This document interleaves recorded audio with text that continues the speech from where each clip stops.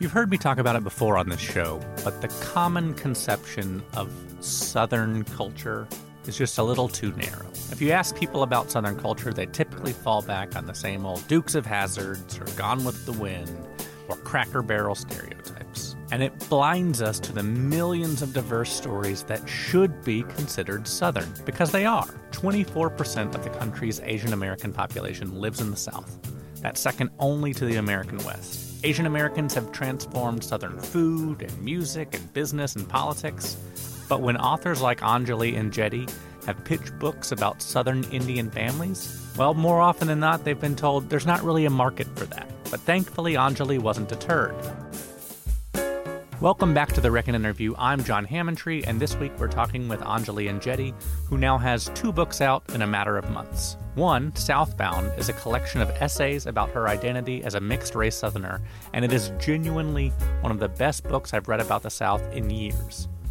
And she has another exceptional book out, The Parted Earth, which is a beautiful novel that will expand your ideas about what should be considered Southern literature. On this week's episode, she discusses her experiences moving from Michigan to Chattanooga at a young age, the obstacles that face Asian Southerners, whether looking to get published, invited to a dance, or even to cast a ballot, why Americans should be paying attention to India's past and present, plus the role of the Asian American and Pacific Islander communities in the Georgia election. That's a lot to cover, so let's go ahead and get started with this week's episode of The Reckon Interview. Anjali Enjeti, thanks for coming on The Reckon Interview. Thanks so much for having me, John. I'm so thrilled to be here. You are having quite a few months between the Georgia elections, which we'll talk a little bit later on, and then you have released 2 books in 2 months, I think. So congratulations. Thank you so much. It's been a bit of a whirlwind, although I am very grateful for it. I think because one of your books focuses so much on identity, we'll start out with a pretty easy existential question of who are you? I am many things, as all of us are. I call myself a mixed race brown woman. I feel, a child of the Deep South. I am the daughter of an immigrant. I am half Indian and a quarter Puerto Rican and a quarter Austrian. I'm also cis hetero woman and a mother, a daughter, a sister, hopefully a friend of many people. I believe you moved to Chattanooga originally from Michigan when you were in 5th grade. And you talk in your book Southbound, which is a collection of essays, about that being the age that you really kind of started to be aware of racial differences anyways. Tell us a little bit about your life in Chattanooga and how it compared to Michigan and, your thoughts on both. Absolutely. So I moved from a suburb of Detroit down to Chattanooga at age 10 in 1984 or 85. And I was 8 years old when Vincent Chin was killed near Detroit. So I had started thinking about Asian identity and race and racism at 8, but was a little too young to really get a full understanding of it until I moved to Chattanooga, where race and racism is very obvious issue. People are not quiet about what they think about race. Segregation was kind of praised, people living in different neighborhoods. The Confederate flag was everywhere. People were very openly nostalgic for racist times. And while they would not express particularly that they missed slavery, you could see that the part of the reason that they longed for earlier times was related to the fact that they could give so much work to Black people. And many people still had Black maids, restaurants. There were quite a few expensive restaurants where the servers were African American and people in the back were African American, and then the people that were the owners were white. So it was a very wide awakening for me. And also, as a brown person, there were not many brown people at all. Most things in Chattanooga then were Black and white. And so when I was in the 5th grade, where I started school after we moved down, I was the only visibly brown person in the entire grade. There was a white passing Latinx girl in my class, but I just did not even see anyone. And my grade had over 100 kids in it. And my school had about 600 kids. And I never saw another brown child who looked anything like me. Went to sixth grade and I was in a grade of 50 kids. There was one Black child and then there was me. And there were no other children of color. So this was different for me than in Michigan, where even though I lived in a fairly white neighborhood, there were still several Black and brown people that I encountered at school. My parents, we would go into Detroit and I would see people from all colors and nationalities and speaking multiple languages. So there was quite a culture shock for me to not even see people who looked like me. Or if I did see people who looked like me, it was kind of this rare event, right? We would run towards each other and introduce ourselves to each other because you just could not find a lot of people. I proceeded to go to a private school that was a combined junior high and high school. And when I started in the seventh grade, there were just a handful of brown students and Black students. When I graduated in 12th grade, it got a little bit better. But certainly I felt like I had entered a bit of a foreign country, one that was mainly white, had some Black people, but certainly nobody that looked like me or few people that looked like me. And you write about, that leading to a lot of complicated internal feelings. You write very poignantly about a debutante ball there in Chattanooga that you did not get invited to, in all likelihood, because you were a brown person. And, on the one hand, rejecting the idea of debutante balls, but on the other hand, feeling rejected in that moment. Are there other instances where you had to balance those two feelings of wanting to be included, even though you knew the things you would be included in were not necessarily great? I mean, I would say every aspect of my life was me trying to mold myself to whiteness because I saw that as success, right? I saw that as being accepted. I wanted to fit in. And what I understood as a child was to fit in, I needed to sort of reformulate myself. I needed to uphold white supremacy, although I didn't know the term white supremacy in the 1980s and early 1990s. I'd never heard of it.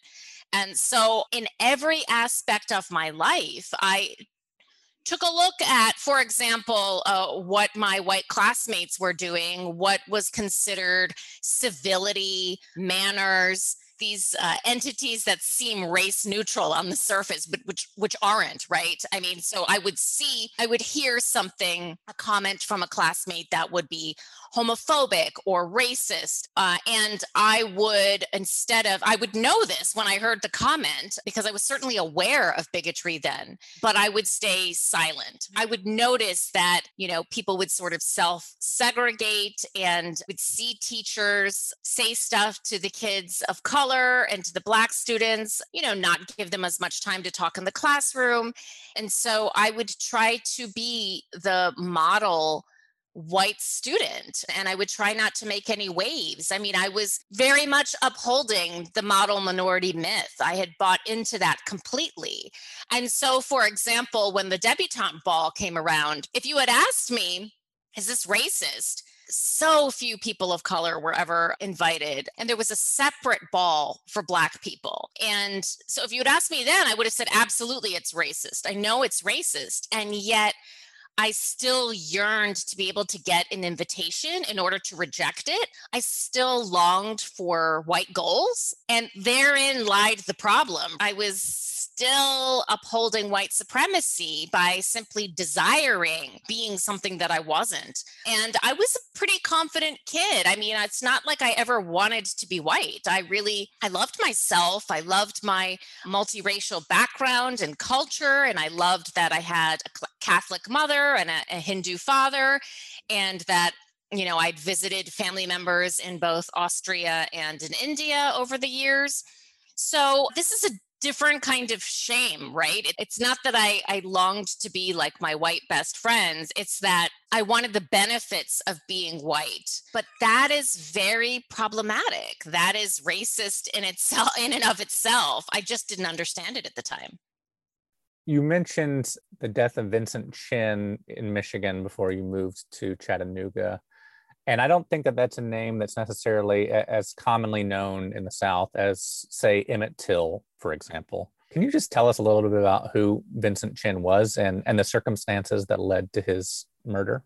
Absolutely. Vincent Chin was living in Michigan, right outside of Detroit, with his mother, Lily. He was engaged to be married in a few days. And he went out one night to a strip bar with his buddies, few of whom were actually also Asian. And when he got to this strip bar, he encountered racial slurs from two men whose jobs were in jeopardy, who had been laid off by the auto industry. This was a time when there was a popularity in Japanese cars. There were talks of a Japanese plant being built on US soil. And a lot of automakers felt very threatened by this. Now, Vincent actually wasn't Japanese, but he was Chinese. However, his assailants, Ronald Ebbins and Michael Nitz, saw him as someone who was Japanese, hurled some racial slurs his way, and Vincent and his friends left. They left the scene. Unfortunately, Ebbins and Nitz went to the trunk of their car, and they are stepfather and stepson, pulled out a bat and went after Vincent and his friends. And they pummeled Vincent in the head in a McDonald's parking lot. They struck him 4 times. Vincent was transported to the local hospital and he died a few days later. And his funeral ended up happening on the same day that he was supposed to get married to a woman named Vicky. And it was a horrific killing. And it became an opportunity for federal hate crime charges to be filed on behalf of an Asian American person in the US for the first time ever. Now, unfortunately, Chin's killers were not convicted. They did not spend a single day in jail. The hate crime charges were dismissed. There was a civil suit filed on behalf of the estate of Vincent Chin, which garnered a reward of millions of dollars. Ebbins and Nitz have not paid a single dime. So the family of Vincent Chin has never in any way received any kind of compensation for this horrific killing. And certainly, if there was any good to come of this, it was that it galvanized Asian Americans in the civil rights movement. This wasn't the first time Asian Americans engaged in other kinds of civil rights work before Vincent was killed. But for Gen Xers like myself, who were coming of age during this time, it really raised awareness for us about anti-Asian hate and this kind of brutality that many of us had seen exercised against Black people, against Latinx folks and some Indigenous folks. But for those of us who were not aware of Asian American history at the time, it was the first time where we saw such hatred against an Asian person. And Ebbins and Nitz, to my knowledge, are still alive. And I know that a few years ago there was an interview with Ebbins, and he very meekly offered an apology, but really seemed to feel that he was justified in committing the crime. And Nitz's whereabouts as of now are unknown. So this was a significant moment in US civil rights history, in Asian American history. And sadly, this essay is more relevant now than ever. I mean, when I had to turn in my book, it was last summer. The Trump administration was hurling constant racist remarks about Asian folks, especially after COVID hit US shores. And there had been some Asian hate crimes, but not the number that we've had in recent months. It's completely escalated, and there seems to be no end in sight. And of course, in Atlanta, sadly, in March, we had a killing spree by a man who ended up killing 8 people, 6 of them Asian women, at 2 different Asian businesses. The lessons of Vincent Chin, unfortunately, seem to have not been learned by non-Asian folks, by law enforcement. It's very hard to get these types of violence against Asian folks taken seriously. And unfortunately, there are too many Asians who still upholds the model minority myth and don't want to talk about these types of crimes in the community. Either they are traumatized by them themselves, or they simply want to be known as that quiet, productive person who is unaffected by hate, which ends up hurting the Asian community even more.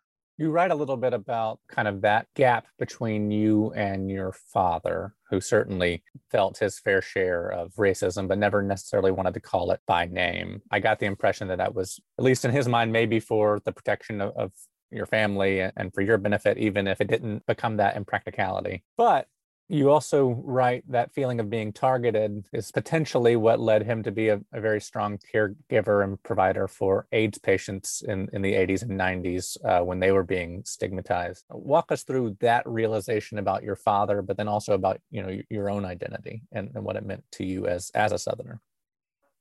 Absolutely. I mean, it's so complicated. And of course, I'm extremely subjective about it, right? That essay was so challenging for me to write because I came at it from a place of judgment of him. I felt very gaslit growing up, being told over and over again by my one brown parent. My mom is half Puerto Rican, but she's white passing. But I felt very gaslit by my father for saying, they're not racist. They're just ignorant. They're not racist.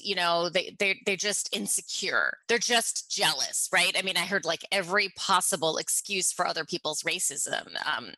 And in Chattanooga, we did experience quite a lot of racism. I talk about in that essay called Treatment that I almost I couldn't even figure out what racism was anymore. I was kind of like, okay, somebody dies because of their skin color. That must be racism. But part of me just had trouble really grasping what it was. When I talk to my father today, he tells me things like, well, I thought it was because I was foreign that people didn't like me, not because I was Indian and you guys were born here. So I didn't think you had anything to worry about. So the truth is very, very complicated. I have a lot of friends who are the children of immigrants, children of Asian immigrants, Latinx immigrants. They were told very similar things from their own parents. There was something about their immigrant parents of that decade in particular, right, of my generation. My immigrant friends today don't hesitate to use the word racism to describe racism. But I think in the 70s, in the 80s, even in part of the 1990s, we were told things were not racist. And so we were trying to form a self-concept. We were being harmed by so many people. And yet it kind of then made us feel like it was our fault, right? We weren't good enough. We weren't smart enough. We weren't nice enough. And so that's taken quite a while for me to outgrow, for me to overcome that. I was just striving and striving to be better so that I would not endure racialized trauma. But I was also thinking the racialized trauma was in part my fault. Even if I knew something was racist, I figured I did something to irritate them, for them to release that racism towards me. What was so interesting about that is that my dad was such a champion for healthcare rights for people who had HIV or AIDS at a time in the 1980s when people were just so vicious and violent and hostile, including healthcare workers. Healthcare workers were probably some of the worst. Now, there were, of course, many loving, caring doctors and nurses, and those are most of the people that my dad worked with. But the ones who were bigots were horrific. And, my dad wouldn't stand for it. So there was always this irony to me that my dad could say so clearly how wrong it was for people to discriminate against people who were HIV positive and had AIDS. And at that time, it was the attacks were particularly hurled against any member of the gay community. The LGBTQIA community was assumed to have AIDS, right? I mean, it was just kind of like the Asian thing where like anybody who could possibly be Asian gets the Islamophobia, gets the anti-Asian hate. Same thing was happening then in the 1980s. And of course, that's true today too. So I struggled with that. Like, how can you see this discrimination against the LGBTQIA population and just not really admit that what's happening to me and my brother and to you is racist. It just, I couldn't put it together. But what I've taken out of that, I ultimately learned how to advocate for people who don't share an identity with me through him. And while he might not have, I never would have called him an activist. He doesn't call himself an activist. I actually learned some of the underpinnings of what activism is, which is fiercely advocating for a group of people, regardless of whether you have any connection to them, and really going to bat to them, like really fighting openly, advocating for them, not being silent. And so I learned that from him. And I really feel like his modeling of that was kind of the start of my own activism, was that I saw somebody doing this who, again, wouldn't admit that what I was dealing with was racism, but my goodness, he was going to bat for this other group of people. And maybe that's what I should do as a human being too. In an essay about the book industry, as you write it, the unbearable whiteness of Southern literature, you argue very passionately and eloquently about the need to expand our definition of what is Southern. You wrote, and I'm paraphrasing slightly, there are many stories about the South that have yet to be told, and the South is far more racially and ethnically diverse than the publishing industry has ever perceived it. It is a region rich in history, in people, and in the stories Indigenous, Black, and other writers of color are feverishly writing every day, waiting, hoping that they will someday see the light. You obviously have had 2 books published in the last month, but I know it has been a long, hard road to get to the point where these books have been published. What are a few other recommendations of books that you would have our readers, some of your favorites, to see different sides and perspectives of the South? And then also tell us a little bit about your frustrations in getting published yourself. Absolutely. So I write about in that essay the book, The Atlas of Reds and Blues, which was written by Vivi Lascar. And she was raised in North Carolina and then spent a significant amount of her professional career and raising her 3 children in a suburb of Atlanta. And hers was one of the first books I encountered by a South Asian author, which was about the South. Now, we had many other South Asian authors who were writing fantasy and paranormal stories, children's books, but we didn't really have many people writing adult literary fiction. And so, and I feel like the floodgates are maybe opening a little bit. Sanjana Sathian wrote a wonderful novel that came out about the same time as my book Southbound, called Gold Diggers. And it got some magical realism in it, but it's really about the Indian community in an Atlanta suburb. And so that book is really Southern. It's really about the South. And Veena Rao wrote a lovely book that also takes place in India called Purple Lotus. Shelley Anand wrote a wonderful picture book that was published earlier this year called Lakshmi's Mooch. It is about a little girl dealing with the fact that she has a mustache and asking questions about the hair above her lip. So I feel like there has been a fairly recent explosion in Southern literature of people who are not white or not Black. So I'm starting to feel very hopeful. But it did take me 11 years of trying to publish 7 books before I got my first book contract. And the novel that I wrote before The Parted Earth, and the title changed so many times, but it was a novel that took place primarily in North Georgia. And many of the rejections that I got strongly hinted that they could not figure out where to put this book, like what category it fit in, when it was clearly a Southern novel. It's just that there was an Indian family at the heart of it living in North Georgia. And there are several Indian families who live in North Georgia, and many of them run the gas stations and the hotels up there. And this family ran a gas station, and they've been there for a couple of decades. So not even that new of a phenomena. I was told in so many words that this could not be marketed as a Southern novel. And it was really discouraging for me because I grew up reading Southern literature. I came of age in the South, and I feel Southern. I feel like a Southern person in every way. And so I'm hoping, I'm now in the process of rewriting that novel. I'm hoping that the imaginations of editors and of agents has expanded significantly in the past few years, and that they're really going to be open to looking for Southern stories by people that are not stereotypically Southern, because I do feel like this region of the country is stereotyped and condescended to more than any other region of the country. And it has real world consequences. So I'm really hoping that there's an opening and that this will stay open, and that people in the industry are really looking for these kinds of stories, because they've been here for a while and there's certainly no shortage of people writing them, and they're ready to be published.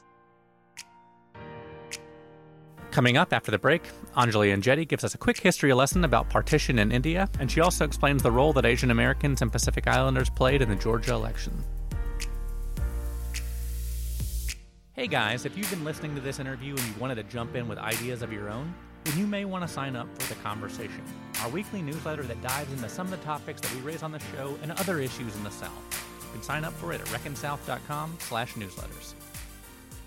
Well, and certainly we won't expand our collective imagination and definition of the South until we are actively reading these stories. You know, if our touchstones remain forever, you know, Atticus Finch, then it's hard to get beyond that imagination of the South and of who Southerners are. I hope that these two books, Parted Earth especially, you know, lead to more opportunities for you. That book is certainly a Southern novel. It's also a multi-generational novel. It begins in Delhi, in India, during partition. You know, I don't know that that is something that many people in our audience would be familiar with. Tell us a little bit about partition was. I think, at least the way I remember learning it in school, you know, there was British India, and then there was Gandhi, and then that's it. You know, end of story. That's how it happened. Well, I'm super impressed, John, that you even learned that much in school, because when I was growing up, there wasn't a single word said about partition all the way through college. And in fact, my own education about partition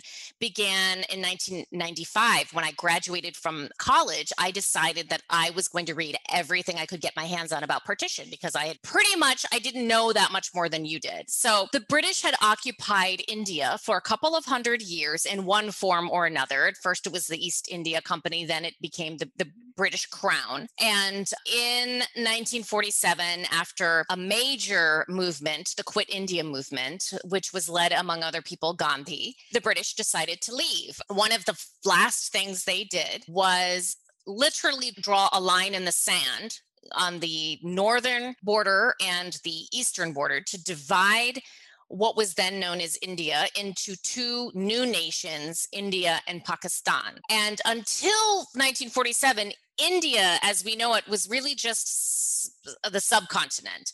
And it wasn't a country, actually. It was simply a series of kingdoms. And so there were these two new nations. Pakistan was Muslim majority, and India was Hindu majority, and Hindu and Sikh majority. And overnight in August in 1947, people who were Hindu and Sikh living in Pakistan had to migrate to India, and people who were Muslim living in India had to migrate to the new Pakistan. And it ended up in tremendous bloodshed. Between 1 and 2 million people perished, and 15 million people migrated. To date, partition is the largest human migration in world history. And you're absolutely correct. Not many people without any kind of South Asian origin know about partition. And in fact, a lot of people from South Asia that did not have family living near either of the borders know a whole lot about partition, simply because the people who were most affected were those who lived closest to the new borders. Of course, there were other cities that were affected simply by the swell of refugees coming into them. But nonetheless, millions and millions of people were affected. And of course, their descendants were affected by their experiences of upheaval and trauma. And sadly, there was no formalized, widespread effort to collect firsthand testimonies of survivors of partition until 6 decades later in 2007, when an organization in Pakistan began collecting stories. And then soon after that, the Partition Museum was built. And then the first organization I became aware of was the 1947 Partition Archive, which was based initially in Berkeley and, of course, now has people all over the world, especially in the subcontinent, who are collecting the stories of survivors. But it took a really, really long time, and many stories were lost in those 60 years. And even for people that survived long enough to tell their stories, many people were too traumatized. They did not share them with their family members. And so there have been a lot of experiences that were never told and that we don't have today. And that was sort of ended up being the focal point of my book is what happens to descendants of partition. Although we can think of it as a wider scale, what happens to any descendants of any major historical event when we don't know those stories of our ancestors?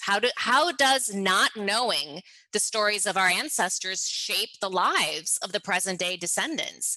And I hope, if anything, people reading the book take away the importance of asking their family members, their parents, their grandparents, their great grandparents, if they're still alive, what was your childhood like? What were some of the things that you went through?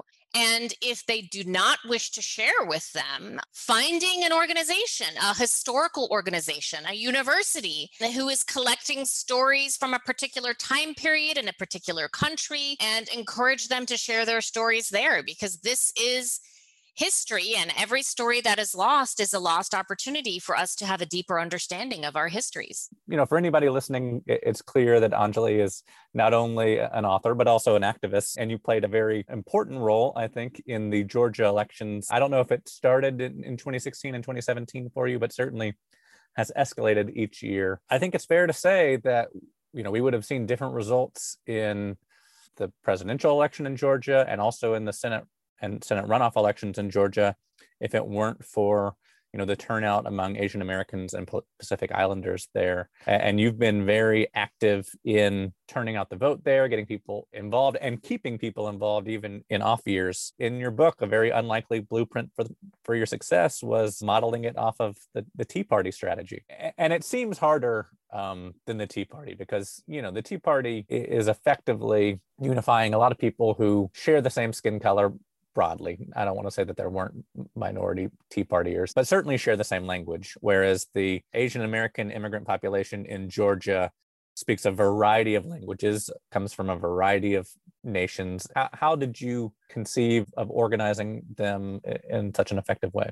First of all, I had a lot of help. We have a great many incredible Asian American activists in Georgia. And many of us, and I, like many of them, did not get involved particularly with electoral organizing until after Trump was elected in 2016. I had been watching and reading about the rise of the Tea Party for years, and I was just fascinated by how quickly they could mobilize. Now, of course, they were funded by billionaires, right? The Koch brothers, they threw money at them. And so part of it was funding. But at the end of the day, it was about getting to people who did not feel that they had a voice in government.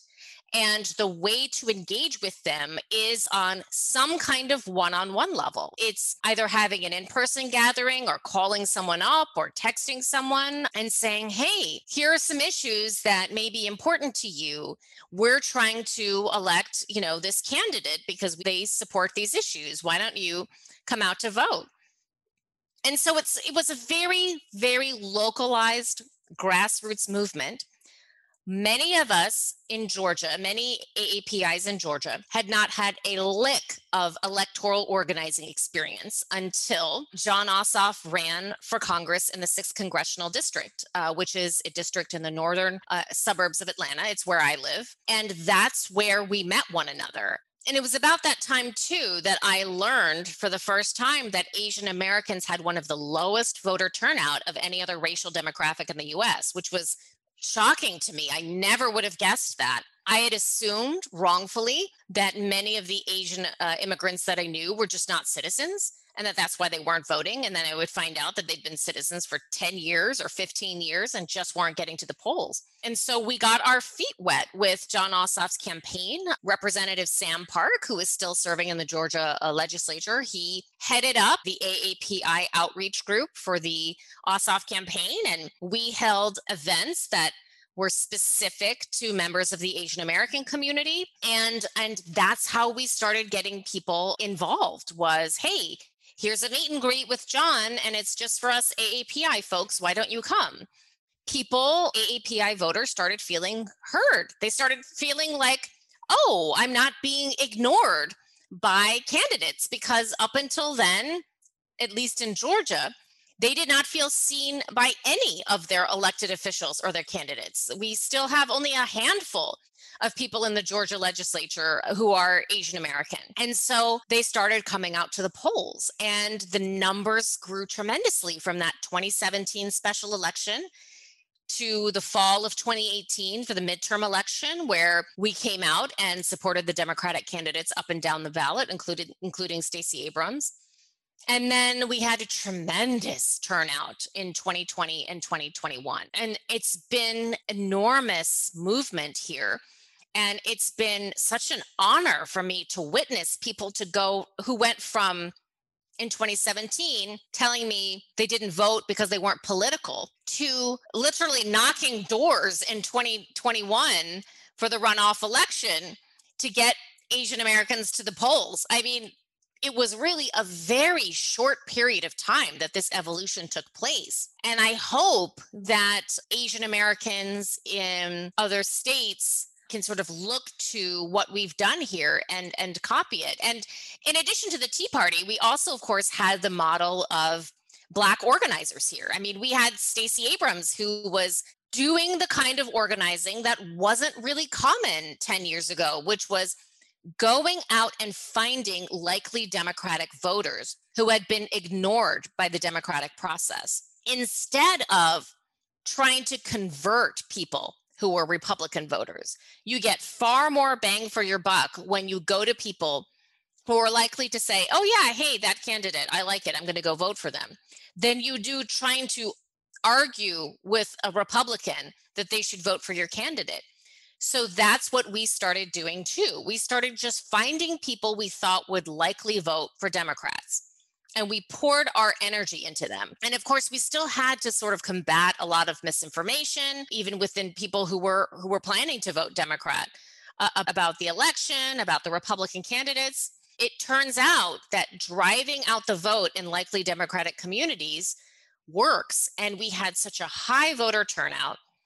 And, you know, I couldn't believe that Biden won in Georgia by 11,000 votes. And then for the runoff election, only 2 days later, we knew for sure that Ossoff and Warnock won and were going to the Senate. I didn't even predict that. I thought it would be, you know, there would be all kinds of election challenges, and that it would be too close, and a recount, and perhaps maybe one of them would win, but not both of them. I mean, it really blew my mind, to be quite honest. I just couldn't believe that it worked. This is really a lesson for all of us, that even in a global pandemic where people can't even get together in person, the more personal interaction you have with people in your own community, the more likely they're going to get to the polls. And I hope, you know, we can repeat this, especially in 2022, when many of us have extremely crucial elections. There was a lot of speculation about what drove increased Asian American and Pacific Islander turnout. And obviously, I mean, that's such a broad term because it can refer to East Asia and Southeast Asia and the subcontinent. But there was some speculation that Vice President Kamala Harris's Indian ancestry might have played a role. How much truth do you think there is to that? And then also, historically, you know, the AAPI community has been considered fairly conservative. What led to that shift in the last 4 years? I mean, was it just Trump, or was there more to it than that? So even with Barack Obama, when Barack Obama ran for the first time, more AAPIs voted for him. So I would say the shift started towards more Democrats in 2008. But to answer your question about Kamala Harris, I think what happened with her is it's not necessarily that more people voted for Biden because Harris was on the ticket. I think what happened when she became the nominee for vice president is that a lot more South Asians began talking about the election and were louder about who they were voting for because they were expressing pride in her South Asian ancestry and in her mother, Shamala Harris, who, was this breast cancer researcher, and she was an activist as well, and an organizer in California. So I think it really ramped up the discourse, and it made South Asians who might have been a little quieter about their politics, perhaps they didn't talk about politics at work or with certain groups of friends or at cultural events. But once she was named the VP, I think the conversations just seemed to explode. People exuded pride. And that is incredibly helpful in getting people to the polls too. When people can identify in some way with a candidate's ancestry, it gets them talking, and they post on social media, and they post memes, and they post photos, and it encourages others to get excited about an election. And when you increase the excitement about an election, you get people talking about voting. Have you voted yet? Are you going to vote? Who are you voting for? And so I think that was really the icing on the cake, is that perhaps Kamala Harris's mixed identity didn't convert anybody, but it got those folks who were maybe quieter Democrats to be louder about their politics. And that might have motivated more people to get to the polls than would have otherwise. To close, what would you say to minority Southerners, but also people who want to see the South in kind of the way that you described as more than black and white, and recognize the South for all of its complexity? How do you keep them engaged for 2022, but also just engaged in recognizing the South for what it really is?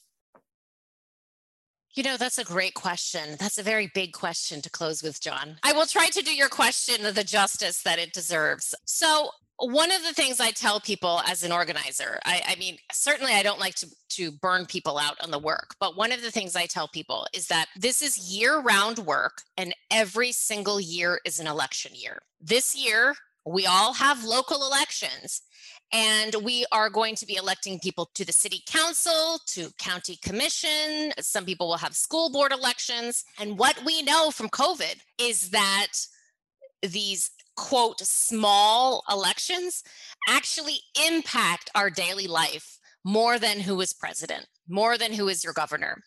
And so we've got to do what Republicans have been doing from the beginning of time.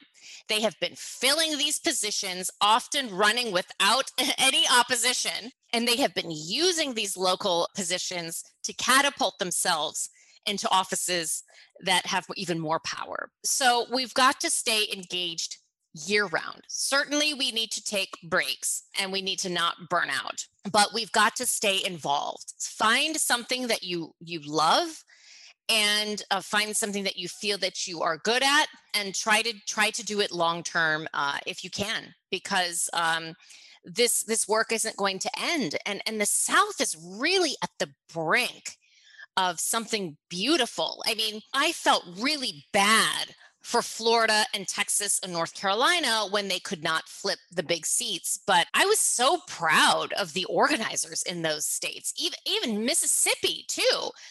I mean, they moved the needle, and they moved the needle despite rampant voter suppression and constant legislation that really hampered their ability to get out the vote the way they wanted to. And they were dealing with officials, as we were in Georgia, that were not putting many restrictions on activity in a global pandemic. And so we were all living in very dangerous states. I mean, Georgia was the last state to close and the first to open 4 weeks later.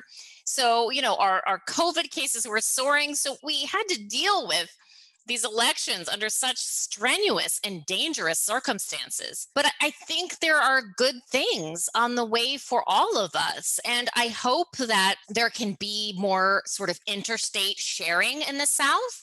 of things that worked, things that didn't work. I mean, obviously, every state, every community has its own needs, but just having a conversation with one another, a lot of these conversations have been happening in online symposiums, on Twitter.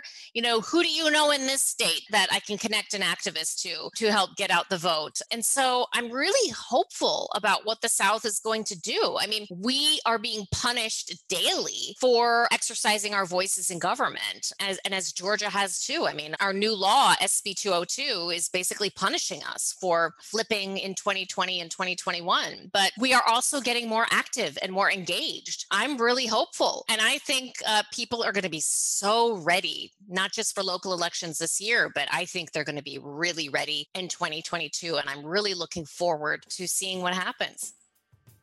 Well, thank you so much. Everybody go out and buy both of her books and follow her on Twitter. Let's keep having great conversations about the South. Thanks. Thank you so much, John. You take care. And that's our show, folks. Special thanks to Anjali Enjeti for taking the time to speak with us this week. Her books are available at www.anjalienjeti.com. Also, I want to give a thank you to Hub City Press for arranging this week's interview and for their dedication to publishing works by Southern authors. If you share their commitment to hearing new voices from the South, then you may enjoy The Conversation, our weekly newsletter where we look at the South through a new lens each week. Sign up for it at reckonsouth.com/newsletters. This episode was produced and hosted by me, John Hammontree. It was edited by Kanika Codrington and the great team at Edit Audio, and our original theme music was written and recorded by Alexander Ritchie. If you're new here, why don't you go ahead and sign up to get our show in your feed every week? And if you've been listening for a while, why don't you send it to a friend or leave us a review on Apple Podcasts? That'll help us keep growing the show so we can book more guests like Anjali. And until next time, thanks for reckoning with us.